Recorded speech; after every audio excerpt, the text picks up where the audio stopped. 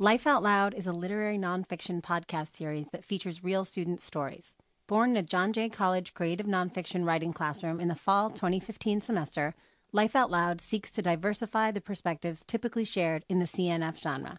Our project aims to amplify voices seldom heard through artful truth-telling simply because we believe that all stories matter. We make them, and they make us. You can always listen at lifeoutloudpodcast.com.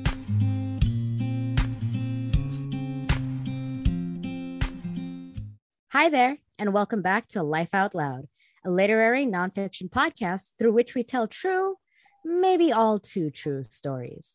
I'm Rebecca, one of your hosts tonight, accompanied by several new hosts. Hi, everyone. I'm Kira. I'm a new host with Life Out Loud, excited to virtually be joining you all tonight. And I'm Sophia, also virtually joining you all for the first time. Hi, everyone. I'm Danielle, another new host here at the podcast. Thank you for joining us tonight on the first episode of our 6th season entitled What Speaks in Silence. And I'm Karen. While we're excited to be back with a new episode, as a podcast, we're still doing our part in stopping the spread of COVID-19 by continuing to host podcasts virtually over Zoom. So the audio might be a little bit different from what you're used to as we're not in our usual studio, but the stories are just as impactful as always. Hey everyone, I'm Leja. As Karen said, we are all together virtually tonight. And in fact, tonight's episode features our first stories written about the pandemic. And I'm Leah. In this episode, two authors take the time to reflect on the quiet fear and deafening loneliness of the COVID-19 quarantine by using this global shutdown to revisit personal history and reframe their past with the present pandemic.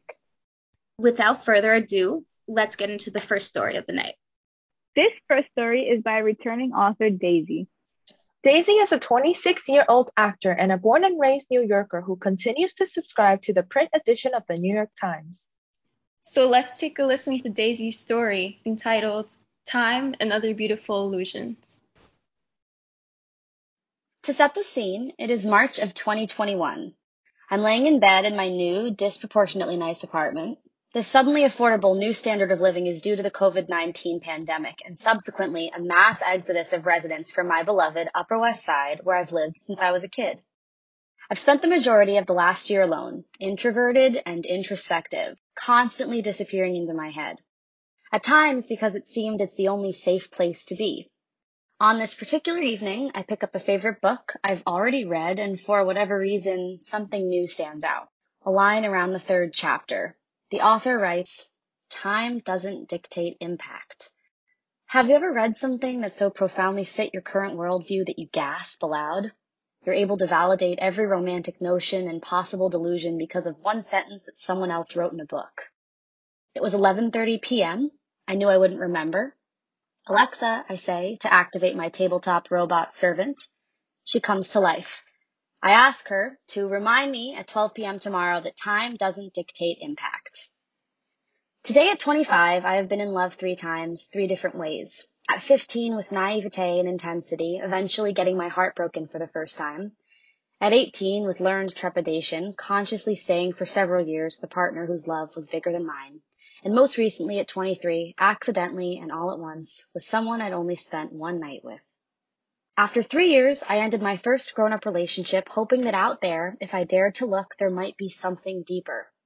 I quickly toppled headfirst into an on-again, off-again, mostly off, attachment with a skateboarder who would only reach out when he was really sad, really lonely, or occasionally both. I was obsessed with the idea of being chosen by him, a feeling I confused with love for the better part of a year. I felt sure that this was the passionate, almost cinematic attachment I'd left my relationship in search of.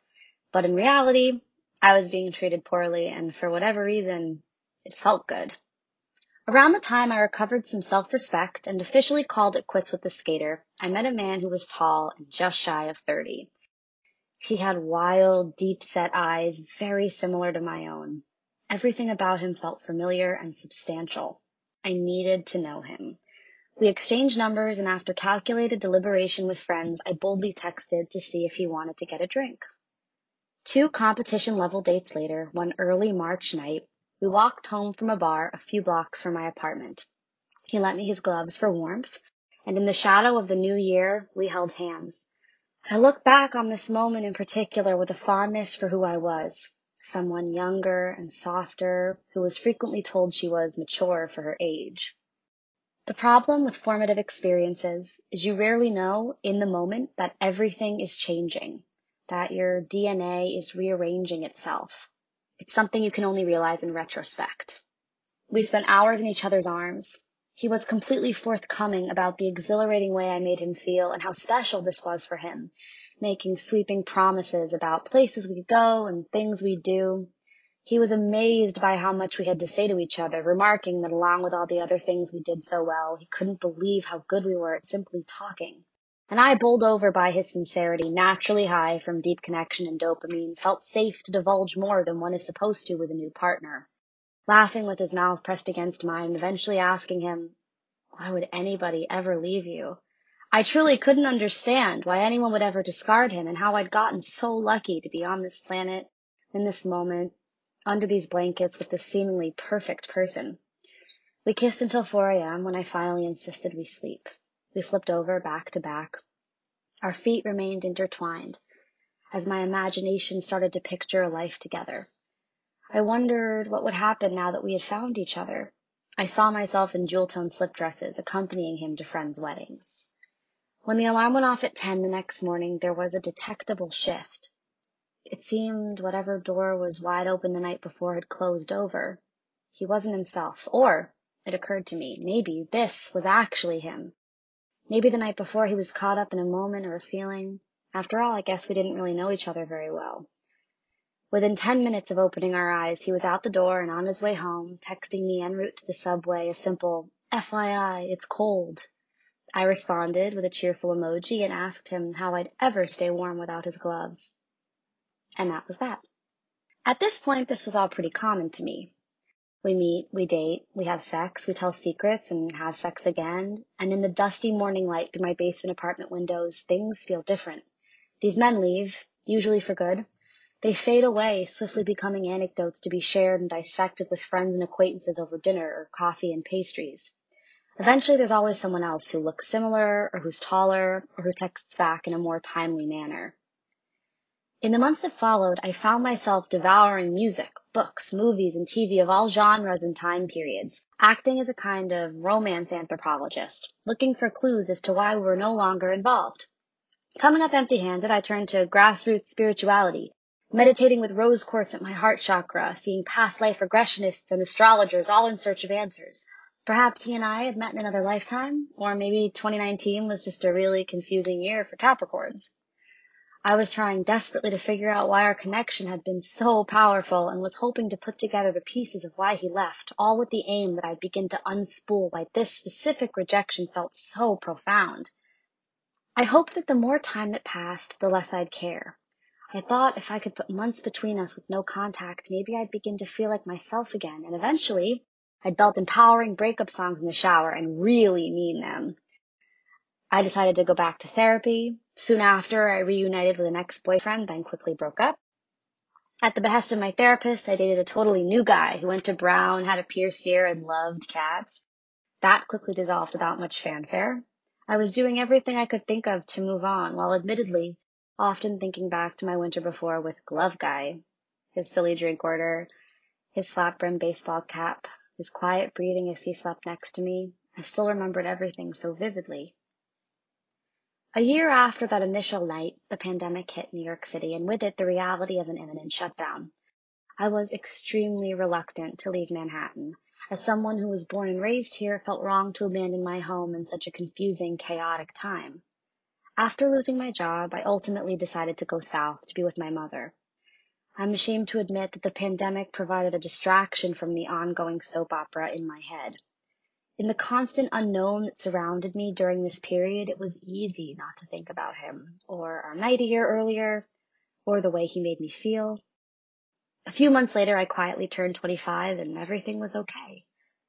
In August, back home in New York, I found out from a mutual friend that he was moving to the West Coast with his new girlfriend. I crumpled to my knees, alone in my apartment, wrapped in a towel, still damp from the shower. By this point, him and I hadn't so much as talked in almost a year. I'd purposefully not stayed updated on his whereabouts. Seeing him with someone else, even through a screen, was painful to the point where checking in on him via Instagram started to feel almost masochistic. And as far as I knew, he didn't know where I was either. He'd never even bothered to ask. What surprised me most about my reaction was a gnawing, unshakable fear. I was scared I'd never see him again. Up until this point, I hadn't used the word love when referring to the way I felt about him. While it looked and felt like heartbreak, my consistent narrative was that I thought we had potential. I felt robbed of the things we'd never do or say, the mornings we wouldn't wake up together and the meals we wouldn't share. Surely this was a kind of acute disappointment. To call it love felt juvenile and reflective of someone with less experience. Love was a word reserved for real relationships, and if not defined relationships, then at least flings that lasted more than one night. However, no one else was surprised. Best friends had apparently known all along that I'd been in love with him and that he'd broken my heart. I'd spent over a year trying to think practically, hoping I could rationalize my affection away, attempting to be pragmatic by using the short amount of time we spent together as a tool to consistently invalidate my big feelings, thinking that refusing to understand my emotions could fix the parts of me that broke under the weight of his rejection. Since then, in the silence of necessary social isolation and my current unemployment, I've had the empty space to come to terms with something previously unthinkable. That my 12 hours in bed with someone I hardly knew meant more than my 3-year relationship. That someone I haven't spoken to in over a year is still a person I think of every single day. That time really doesn't dictate impact after all. I became who I am because of him, and even more because of his absence. I've learned that the depth that heartbreak leaves is expansive, second only to the expansion one feels when falling into mutual requited love. I'm not sure if we'll ever see each other again. I'm not sure if we'll ever talk about what happened, and most importantly, I'm not sure when my feelings for him will change. But I'm learning to live with them. Like the face masks we're required to wear in public in respect for those around us. Uncomfortable, but necessary. Even though it didn't end the way I expected and would have wanted, I am thankful to know what it feels like to love and be loved in such a beautiful, completely unexpected way. Rather than continue to torment myself, asking if or why or how, I've decided to push forward, eager for a new connection, waiting with bated breath for when we can safely gather so I can continue to fearlessly chase that I need to know him feeling, however long it takes. Thankfully, I have the time. Oh, wow, wow, wow, wow. What a Wow. powerful little ending there, huh? Mm. Thank you so, so, so much for joining us today and for sharing this wonderful piece. Oh yeah, it's a pleasure. Thank you for having me. Yeah, for sure. So, there's a couple of questions that we have for you in regards to your story. First of all, there's almost an air of nonchalance in this piece, although you discuss the topics of romantic heartbreak and the pandemic. Yet you still hit us with lines like, quote, I became who I am because of him, and even more because of his absence, unquote. What influenced your decision in setting the tone like this? Was it difficult to write of such daunting topics? It's so interesting that you said that. I don't think I've noticed that I did that yet, truthfully. I think if I have to, I know it was subconscious because as you were saying it, I was like, oh my God, I did totally do that. So you're right. But I would say I have to imagine that by the time I was really looking at what had happened and how it had affected me, so much time had passed. And I really feel like when things, I don't want to negate how much it hurt because it was so bad Right. when it was happening, or it felt so bad when it was happening. But there was so much time that I really could gain perspective on the situation, which I have to imagine the only reason it felt that calm or quote unquote nonchalant was that there'd been an immense amount of space between the event and when I had written about it. Right. I think I have to imagine that's why, but please know that was definitely not on purpose. I can't imagine what my texts and my voicemails and phone calls to my friends sounded like within the the days and weeks that followed. Oh boy. the initial situation. But yeah, I definitely didn't do it on purpose. I think I would say it was probably the time that had passed.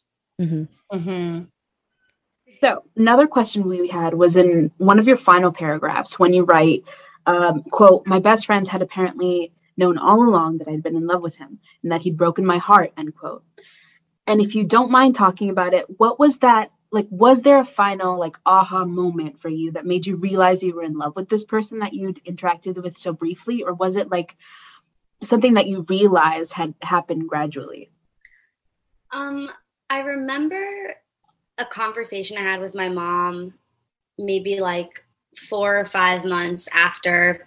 And I should preface this by saying I think that I read once like in some magazine or something that like there's two times when like something's really over. There's when it's really over, and there's when you stop and it's when you stop believing it's going to come back.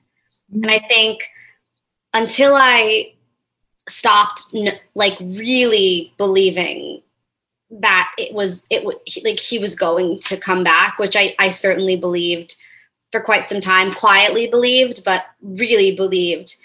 I don't think I was able to actually let it go. But to answer your question, I think that I talked to my mom a couple months after it happened, and she'd said something in terms of like, well, you know, like, I think you really had your heart broken. Like, it's weird, but like you really had your heart broken. And I was like, oh, you know, I guess I was. Mm-hmm. I guess I did. And I think that being able to admit it, like outwardly, I think there's things we know within ourselves. Like, I knew very early that I really loved him. But once again, I think like the passage of time and how difficult it was for me to like grasp onto anyone or anything else. I probably knew very early that I loved him, but it took so long for me to accept it, mm-hmm. that even though it was something I knew, until you start talking about something and really thinking about it, you know, you don't really realize you're going through it. So, yeah. It wasn't an immediate thing. It was not an immediate thing in terms of like, this is how I feel. I think I just thought it was like another shitty encounter. And then slowly but surely I started realizing like, oh no, this was definitely more formative and more important and ultimately more painful than past experiences. Right. Mm. And part of that had to do with your realization about time too, because when you started to really realize that it didn't matter that you'd only spent one day with someone, you could mm-hmm. still love them. Yeah, you had such an interesting line where it was like, so I don't have it directly in front of me, but it was like, I didn't even realize how much this one night mattered more than my 3-year relationship. And that line hit hard. I was like, damn. Some relationships do be like that. Yeah, it's crazy that you can spend years and years like living with someone and then you can have something so much more meaningful with someone that you know so much less. But mm-hmm. It feels like you know more. And that's what was hard to come to terms with, is like, how do I move on from something that's so short term? And ultimately, this was not a question that was asked. What I'm discovering is that like, it's so easy to really fall for someone mm-hmm. quickly if it's right. You know, it's harder when you really have to get to know someone. And I think that's why, like, in my mind, it remained this big romantic thing for so long, because it was this constant unknown, and it was just so special. You know, it was mm-hmm. easy to like build a future on one night when I never got more than that. Mm. Yeah, you know, something my mom actually says is that time doesn't really matter at all. It's like your connection and the feelings you actually have with like another person. And that's like something that's super big for me. And I can definitely feel it with like what you're saying and like your story so far.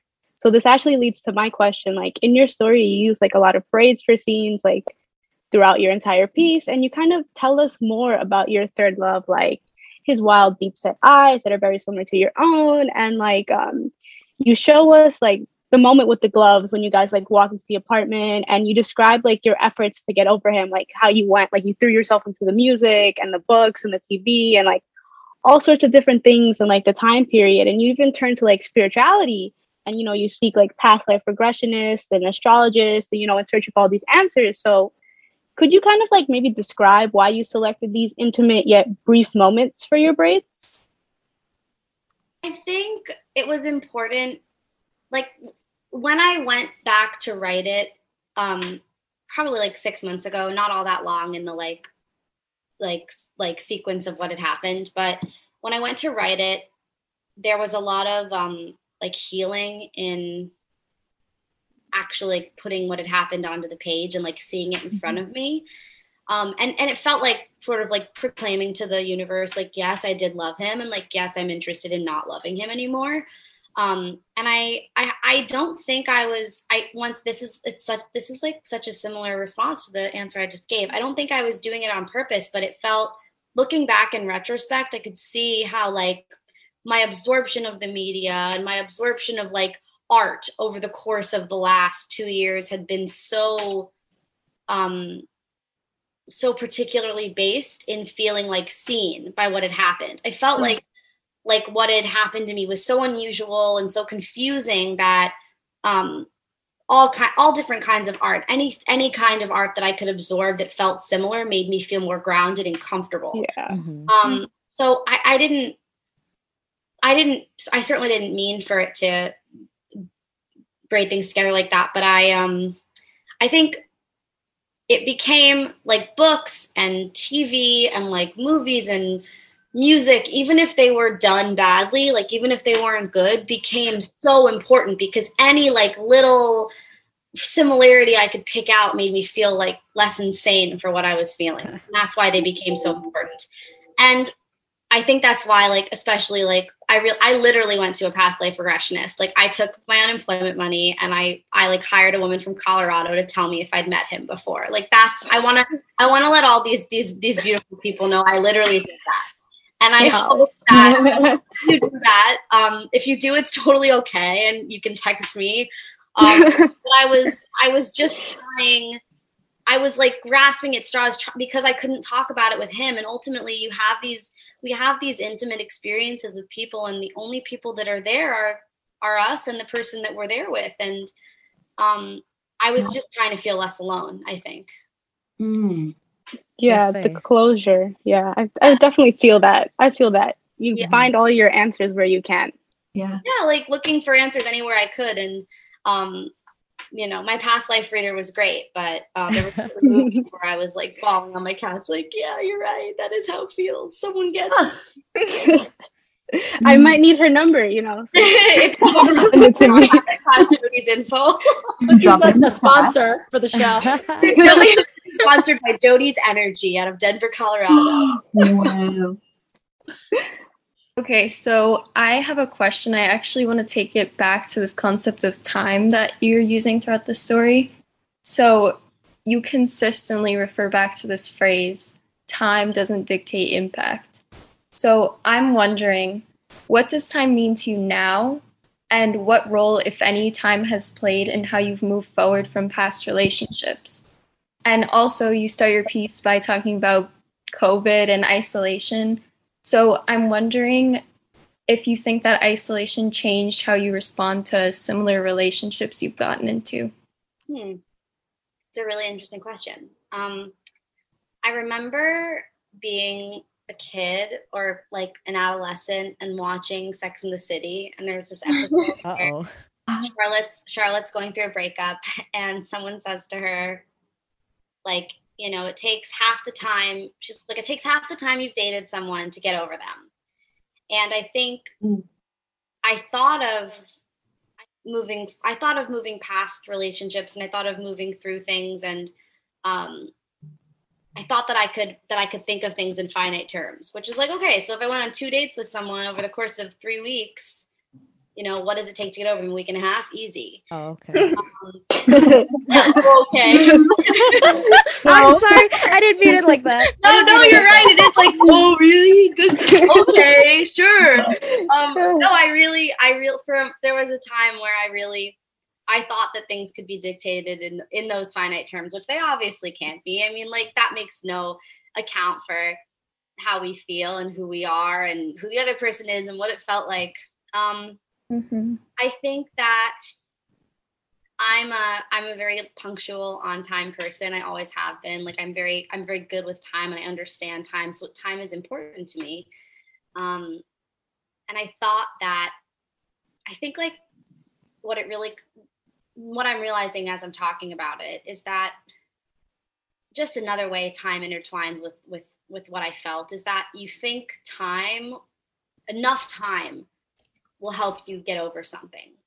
But if you don't give yourself the space in that time to acknowledge the implications and the expanse of what's happened, you have no hope in moving forward.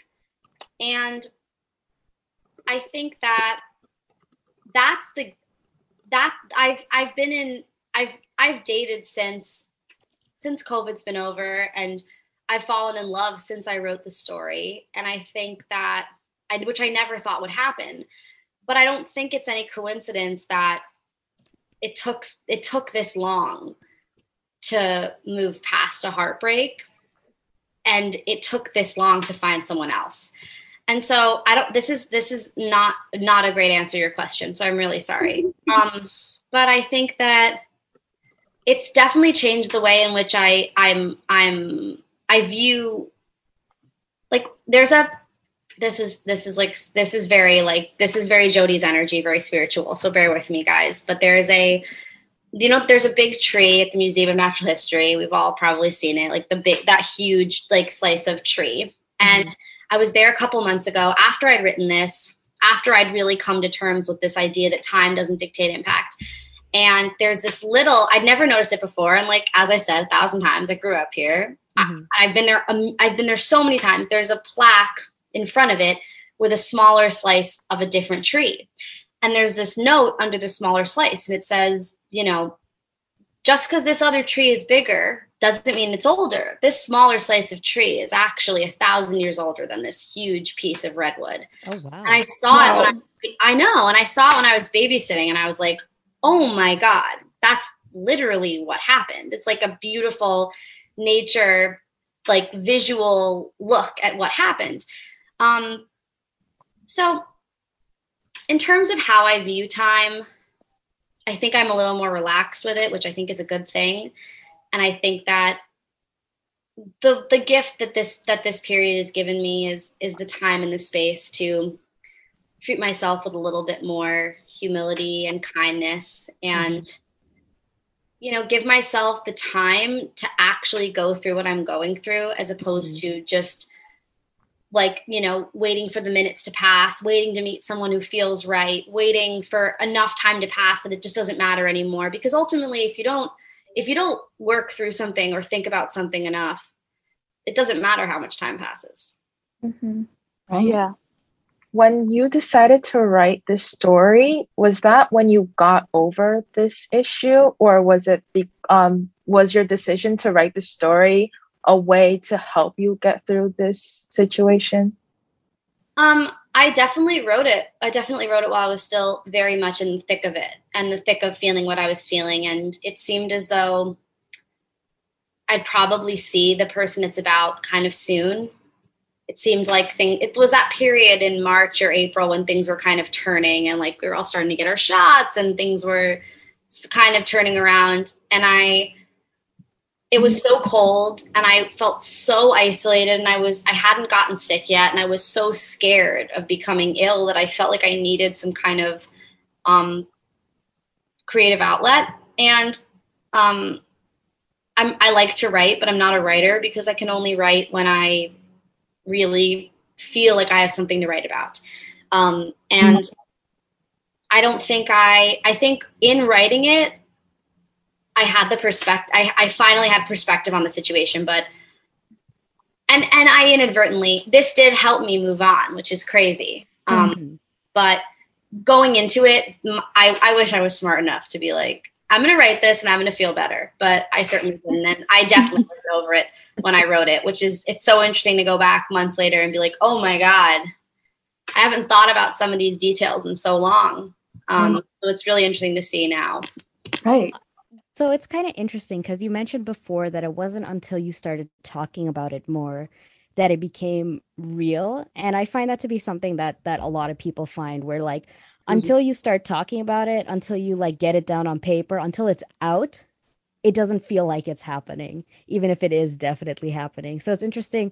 Earlier, you were saying it wasn't until you talked to like your mom, and in the story, you said until you talked to your friends.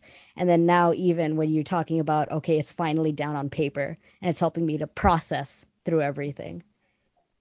Yeah, and actually, this is sort of a pedagogical concept called writing to learn. So it's like a new wave. And like in the past 10 years or so, a lot of professors and teachers have been incorporating reflective writing where they ask students to write out how they solved the problem, like the math problem, or how they did the research writing process, or how they did blah, blah, because the actual act of writing it out makes you realize the things you don't know or the things you do know, or, right. And there's other ways that writing to learn can work, but that's just, I mean, as you're saying it, I was like, oh, this is writing to learn oneself. Yeah, it's weird. I think like I talked about it so much in therapy, but not recently. And I think that seeing like really, I spent months kind of like trying to really get it down, but and like real like months sort of making the story what it is. But I don't think there was any more one singular thing I did to really move forward from it than writing the story. It was immensely helpful. I had no idea that was a thing, Kristen. That's so interesting. Yeah, this has been like a wonderful interview because I feel like there is just so much like of that learning that has happened, and it's like we've analyzed the time in the story and then also the time that happened after the story and like the parts in the story that like and like your story as a whole and not just like what was written down and that you shared with us, but all of the different ways that has kind of like played into this, and it's been really wonderful. And I honestly, the part about the redwood tree is going to stick with me for forever. Yeah, like, that was oh yeah, totally. Go and see it. That was huge for me. It's so silly. It's it's so like spiritual and like but it really meant a lot to me when I saw it. I'm glad that I could share that with you. Of course, and I'm sure our listeners are really gonna like. That's something that sticks. Sure. We were all like, oh, whoa, because it's so true and resonating, and I feel like that's something that's also going to stick with our listeners as well. So once again, Daisy, thank you so much for coming. Thank you so much. Wonderful, and thank you. Thank you. Thank you. Hopefully we'll see you again soon. Yes, have a wonderful rest of your night.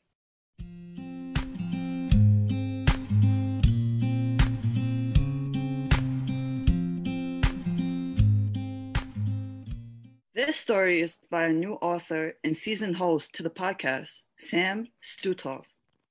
Sam Stutoff is a shockingly competent John Jay student and a proud cat father of two who recently left behind a wildly successful career in the rock and roll world of making strangers coffee. He's studying to be a full-time writer of some sort, anything to avoid waking up at 6 a.m. to explain what a macchiato is. Let's take a listen to this piece by Sam. It's been a quiet year somehow. All the chaos of the world happened while we were forced to stay inside. Avoid it whenever possible. The first thing that goes numb is the sense of time, like I've been sitting on one side for far too long, and now my whole arm's gone limp. I'd reach out and grab my phone, but my hand couldn't find a grip. It's like my arm and this dimension are just out of phase, and I have to sit and wait for things to sync up again. It's like that, but with weeks. I try and touch them, and it's all just jelly. When you do finally wrap your mind around them, another few drifted by. It's been a year of fear and grief, too.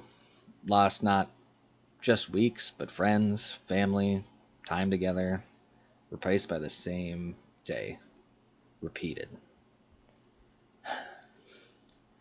The bend in time takes that fear and grief and warps it, too.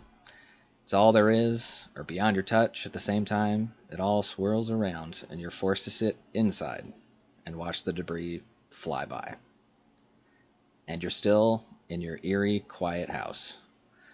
Or all those weeks are piled up, waiting to just rubber band back on you. Still terrified to step outside, even with newfound protection against the cause of this tempest. It's a fear I had before as well, but not always. When I was little, I wasn't trepidatious. The first few years of my childhood, I was bold. One day I decided to climb a tree all the way up to the power lines. I succeeded, but was spit out on my way down, tumbling down, hitting branches here and there, before plopping down at the bottom, laughing. Wasn't always that lucky, though. As I was chasing my dog Smokey in the blazing Indonesian summer heat up and down our yard, I turned too quickly, wobbled a bit, and fell to the ground. A perfect, benign act of physical comedy. You half expect when kids get their feet all tangled up and tumble to the ground to pull a little instruction manual out the back of their pockets, just see what exactly went wrong. In my case, though, I learned a valuable lesson. Sometimes you just can't count on things to be the things that you expect. A soft green yard, for instance, can have a strange piece of cement sticking out from an old clothesline long since rusted away. You also can't expect elbows to stay together, especially when you need them. The rest is far less vivid. In a flash, my arm's encased in what feels like a metric ton of plaster. And so, applying this newfound lesson, I learned that summers, too, aren't always what you'd expect them to be. So I'd watch my friends playing in the same yard that betrayed me, all from the window, and turn inwards instead. Reading books, making sweeping narratives with my Legos and toy soldiers, I found that equally rewarding as well. Time flew by, and soon enough, I found myself learning to trust that treacherous grass again, much to Smokey's delight. The trepidation never went away, though, and the lesson I learned was soon applied to other areas. My dislocated elbow was just the beginning of my travails outdoors. A portent, really. Both myself and my mother would get rather ill from things unfortunately common in the tropics. At 5 years old, I got dengue, and she got typhoid at the same time as each other. So we were thrown into a small plane and up into the sky towards safety in the form of a hospital in a much larger city. Again, there was an inescapable quietness all around me. For a solid week, my mom could only read The Hobbit to me while she recovered. I sensed it was more for her to feel like she was still capable of helping me while I was sick. But with nothing else to do, I was happy for the company. While she convalesced, I was able to have the run of this alien place. The hospital where we stayed for over a month. It was white all over almost. In my mind, even the surrounding jungle, the sidewalks, and myself took on that sterile whiteness. Slowly but surely, I got to escape the white confines of the hospital, often just to sit and watch Power Rangers at one of the nearby houses. A forbidden treat. Naturally, Power Rangers were demons. Lots of things were demons, I was told. As I came to learn later, we were what's called charismatic Christians. It's a sect of Christianity born from early 19th century tent revivals and soapbox preachers. Inherent to the belief is a more active understanding of the Holy Spirit, the red-headed stepchild of the Holy Trinity. Ever since I was a kid, I could remember people rolling on floors, waving hands, babbling supposedly foreign languages, hands being laid on during prayer. Another important tenet was the call to witness to others, though only my parents seemed to take that part seriously. My father grew up wanting to fly planes, and my mother loved to teach, and upon reading some books about missionary pilots, felt that was their calling. Impressive, really, considering how a majority of those books ended for the missionaries. So, In the spring of 1992, with their training and education mostly done, they plopped me and my two siblings down on a small island off the coast of Borneo. During the day, my dad flew supplies into villages. My mom would listen to the radio and log coordinates, anxiously anticipating the worst. Us kids would bound up the hill to our little school, joining the other missionary kids. After school, my brother and I would waddle back down that hill and spend time with our Indonesian neighbors. We'd trade some of our snacks for the lovely, brightly colored cookies they generously shared, while my parents focused on their important work. We were left to explore the surrounding rainforest, play in abandoned bunkers from World War II, use my bike to run over a cobra that was twisting towards my little brother. That sort of thing. So much of the American fear that was eventually directed towards my Indonesian and Muslim friends later in my life was held up against this time, and could only come off as looking grotesque and ignorant. Eventually, that was a lesson that would crystallize.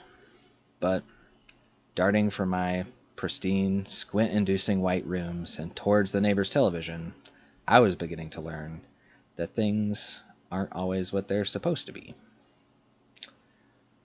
And so I watched anyway, despite any impact on my soul it may have. And it turns out they weren't demons, just kids who got these coins that made them good at karate. I got lost in front of that TV for hours, watching all the other things that was probably told that were demons, like Ninja Turtles or G.I. Joe. It was a comfort, taking me away from a terrifyingly ill mother and somewhere else entirely. And there I learned another invaluable life lesson, that a great many of the world's troubles could be eased sitting in front of a television. Thankfully, my mother recovered, but we were forced to leave our tropical home, sent back to the States, a place I'd never really known, or cared to know. Much of my life, I'd spent mourning these segments, memories. If only I had stayed, or never been, or never returned, or never win again. It seemed like a cavalcade of changes, an endless barrage of change. Now, though, I'm learning to be grateful for these parts of my life. I had, by sheer accident, been trained for this long, or short, who can really say, quiet year, inoculated to catastrophe. Even saying quiet still doesn't fit. It was a quiet year in the sense that bomb shelters are quiet for most of their lives. Decades upon decades of perfect silence, until they are very, very unquiet. It was quiet in the sense that tornadoes are, in very specific places and for very specific times. I've heard it's theoretically possible to walk the entire path of a tornado, destruction whirling all around you, and you, serenely, witnessing it all. That very specific safe place was my home, as it was for everyone else. Outside churned with chaos and destruction, taking me back to those sterile walls. The lost summer. A place I'd long since walled off and moved on from. One of the gifts and the curses of being raised overseas. A term I hate, too. There are many seas. Which have I traversed? Why is it the seas surrounding our silly little country represent a profound border, which makes mentioning traversing them important?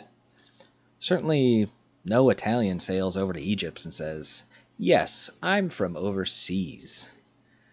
Anyway, the gift and curse you get growing up abroad, a much better term, is that Americanness is suddenly no longer opaque. When I first stepped foot back in LAX, in my home country, back from the only country I really truly knew at that point, I asked my mom, why were there so many white people? Now, that sensation has atrophied. I've taken it for granted that my parents took us overseas pursuing their dreams of being missionaries. My father fulfilled his dream of being a pilot with a purpose. My mother's fulfilling her dream of teaching now. It took for granted that I'd navigated not just my own traumatic brush with death, but my mother's as well. I'd taken for granted that despite the weight of my cast on my scrawny 4-year-old frame, it barely deterred me from swinging one-handed from the top of our rickety, rusty swing set.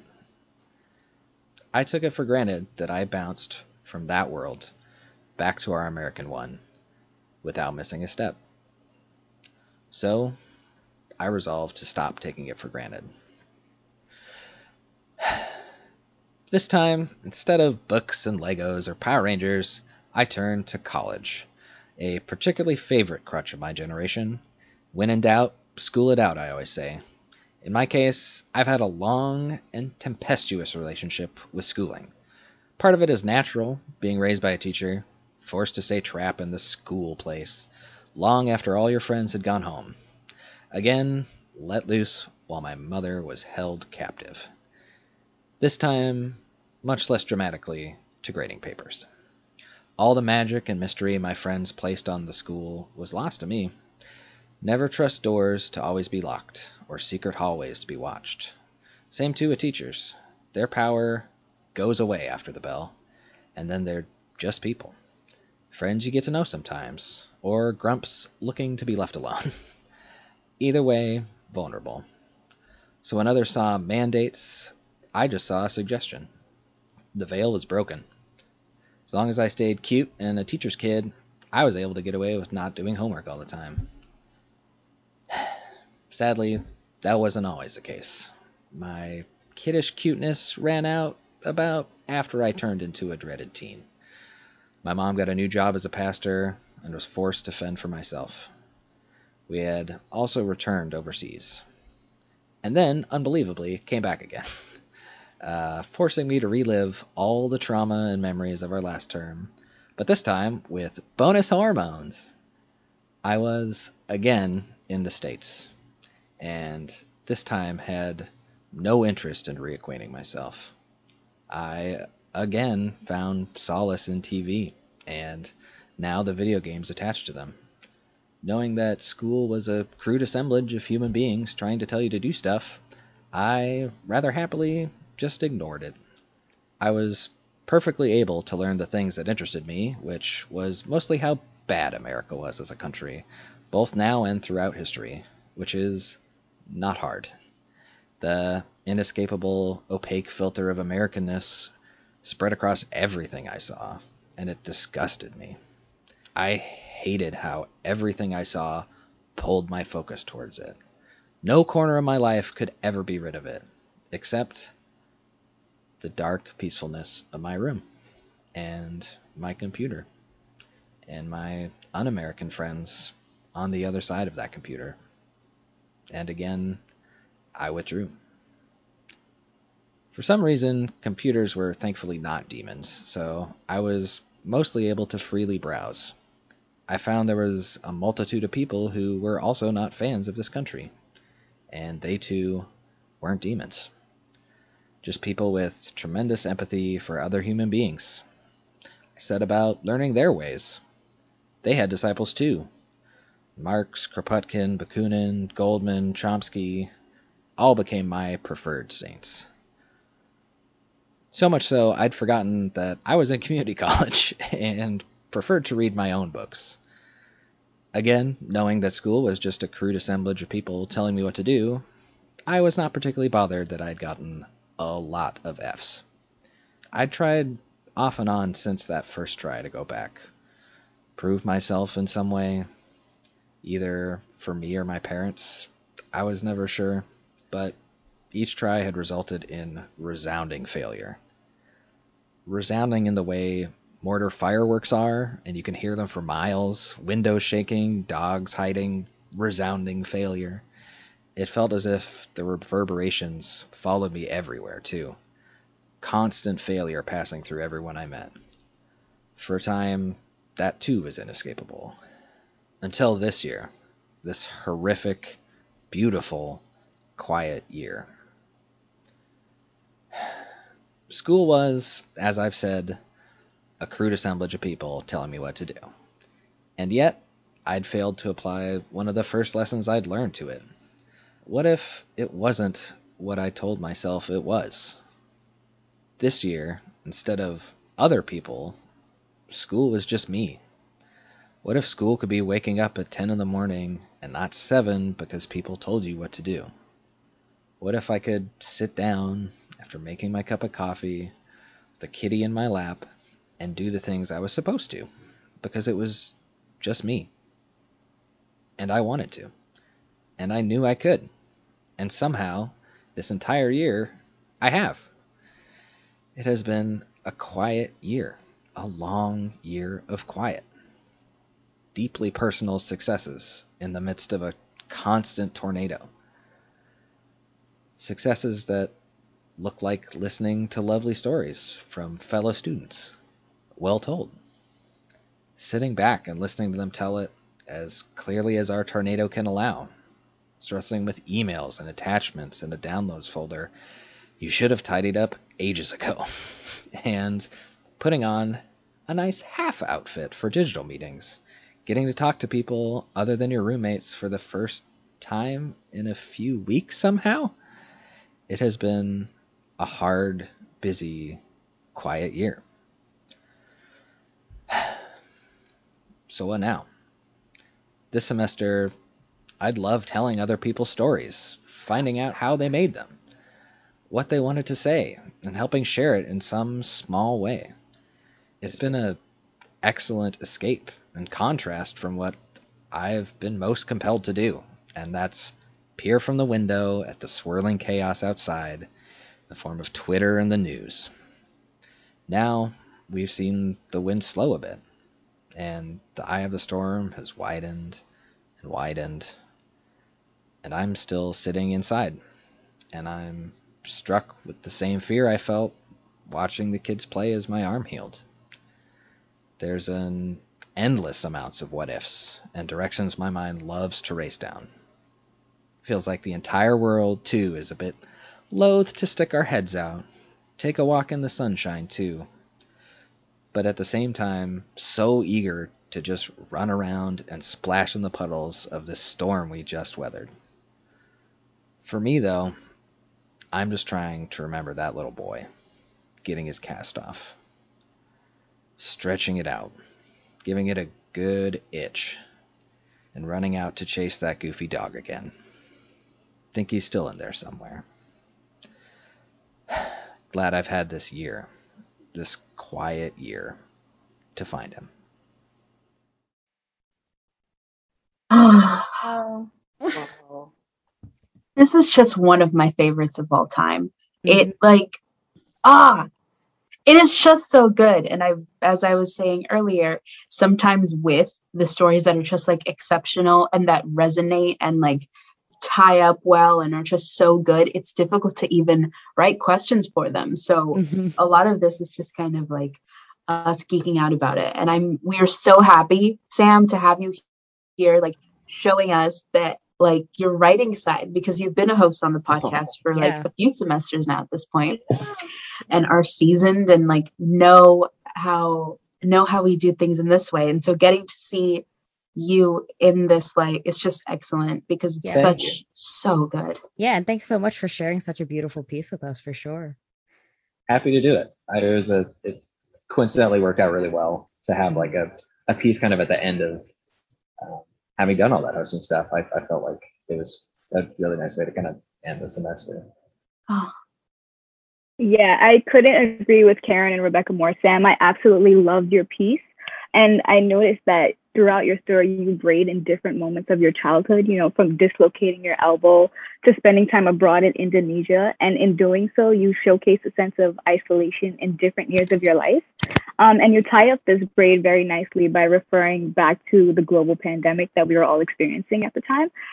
So what part of this experience was like your aha moment in which you realized that you've been in this situation of isolation, even though like not this specific situation before? Yeah, no, that's a phenomenal question. It's kind of tied together by that initial dislocation of my elbow, like that feeling of like literal entrapment. Like as a kid, there's nothing like you can imagine more like containing and more restraining than like your arm being like stuck in a cast. And Right. this was also overseas too, where it's a plaster cast. It's like the ones you see in old movies. It's not the like the cool fiberglass ones. So yeah, it was very resonant to that experience. So like that was the initial one that popped up, and then also being afraid of being sick for the whole year tied into some of the other experiences I had as well. And it was kind of like a peeling away the layers of like, oh wow, this is actually like a lot of experiences. Yeah, yeah. When you lived abroad, did you like there was a constant fear of being sick? Is that what you mean? Well, just like this year feeling sick, and then also just having gotten sick as a kid and having people close to me endangered by just like getting sick as well. Like there's that kind of resonant connection. It took a while to like unpack that like degree of fear I was feeling around it too, like this year, and realizing like, oh, like I had a pretty formative experience. Like this was helpful too to kind of unpack that and process that too. Right. In your story, you mentioned this Americanness and un-American qualities either you or your friends had. Did these feelings contribute to your self-isolation? And if so, what were the steps you took to reintegrate yourself into American society throughout your life? Or did you find yourself still at the wayside until the finale of learning how to share your story with others?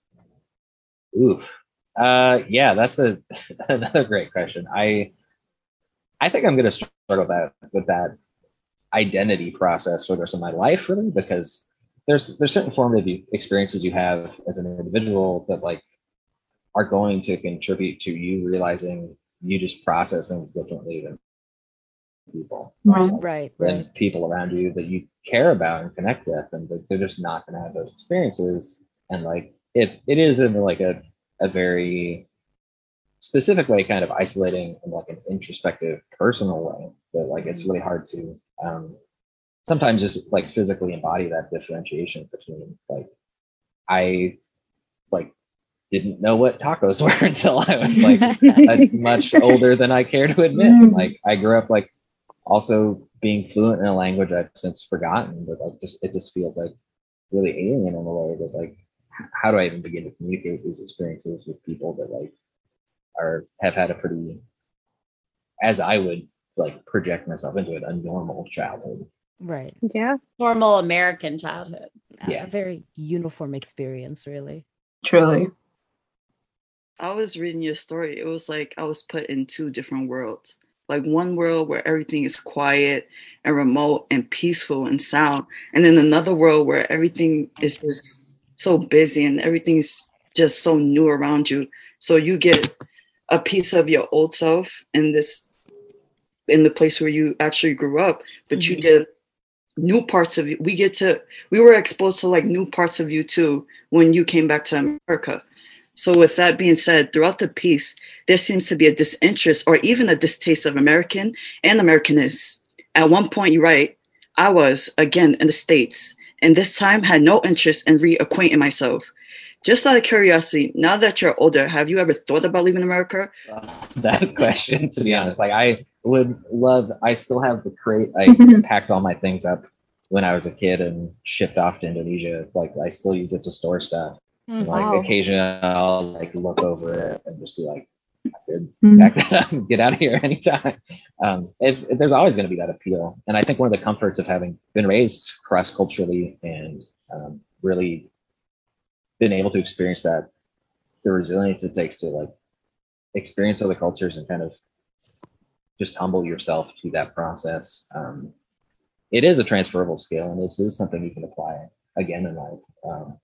But also at the same time, like I have settled, especially in New York, like of all places where like you possibly imagine, I think is like it's in all the best ways that like I can experience that same like cultural dynamism that I experience overseas just every day, getting up and going about my like hopping on the train, going to the store. Like it's an energy that I think that becomes like really just like how you connect to the world, if you're lucky enough to like really see it and experience it and appreciate it. And I think a lot of my hostility came from the fact that I was in a very sterile place, like a very conservative Christian part of the country, and it was kind of intentionally meant to be monocultural, and like that process that they went to ensure that like just graded against a lot of my own just direct experiences. So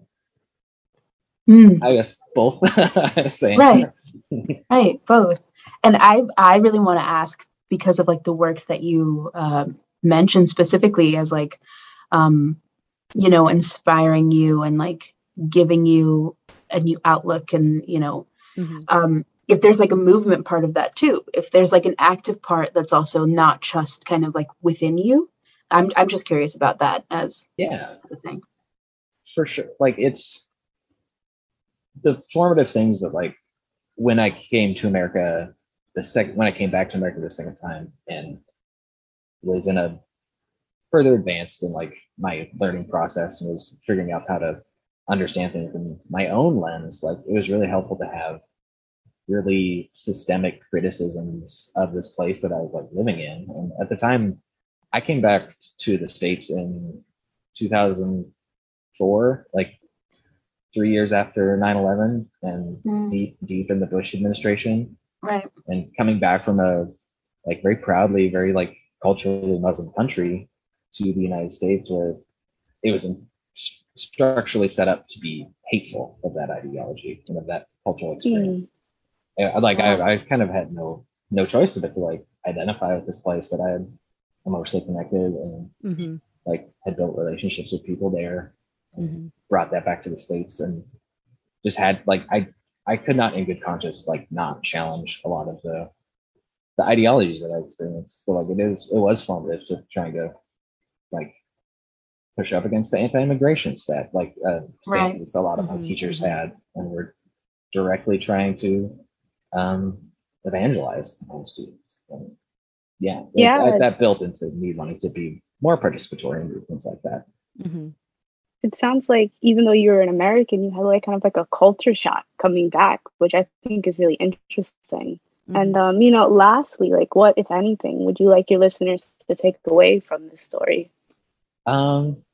Just live overseas for 2 years, like bare minimum. Like live overseas anywhere you possibly can. I recommend Malaysia. I can't recommend it enough. Like Malaysia, Indonesia, especially. Like so much of my life experience and how I view the world has been benefited from culturally challenging yourself. And if it doesn't mean like living overseas, like make a point to place yourself in situations where you're culturally uncomfortable, because you're only going to benefit from seeing other people's perspective on the world and how happily and joyfully people can live in experiences that have no connection to you, and how important that is to erode your perception of what you think you know. Like,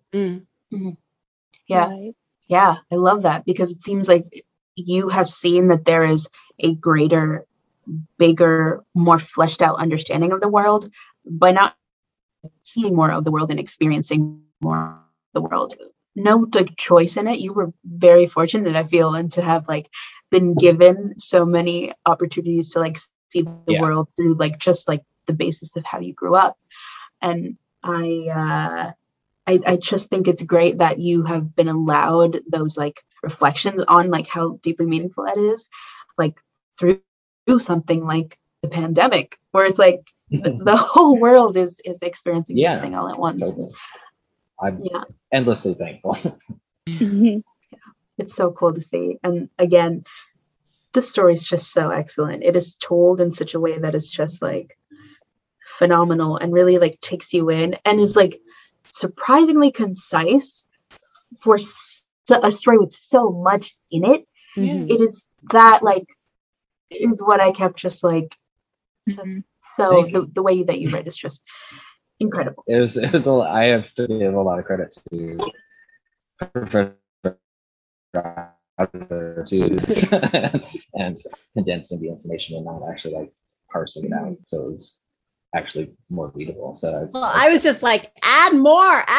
What happened here? What? We don't what is this? What were you doing there? He's like, yeah. It turned out phenomenal. Yes. And so with that, Sam, thank you again for being on this side of this side of the podcast, and for letting us see you in this on this side, in this light, because it is just wonderful. And I feel like this is a story that is it's just one of those that I'm gonna think about for forever and ever. So thank you again for coming on and being with us here tonight. Thanks so much for having me. Truly.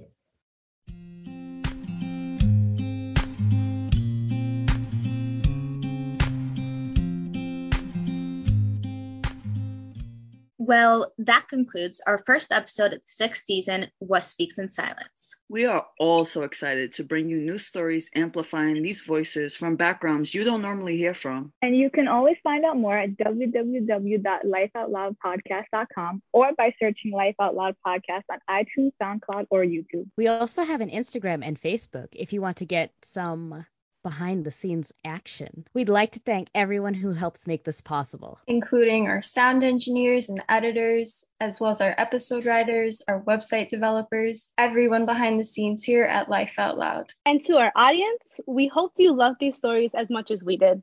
It was a joy to bring them to you. A very special thank you to everyone listening in. We'll see you soon, and good night. Good night. Good night. Good night.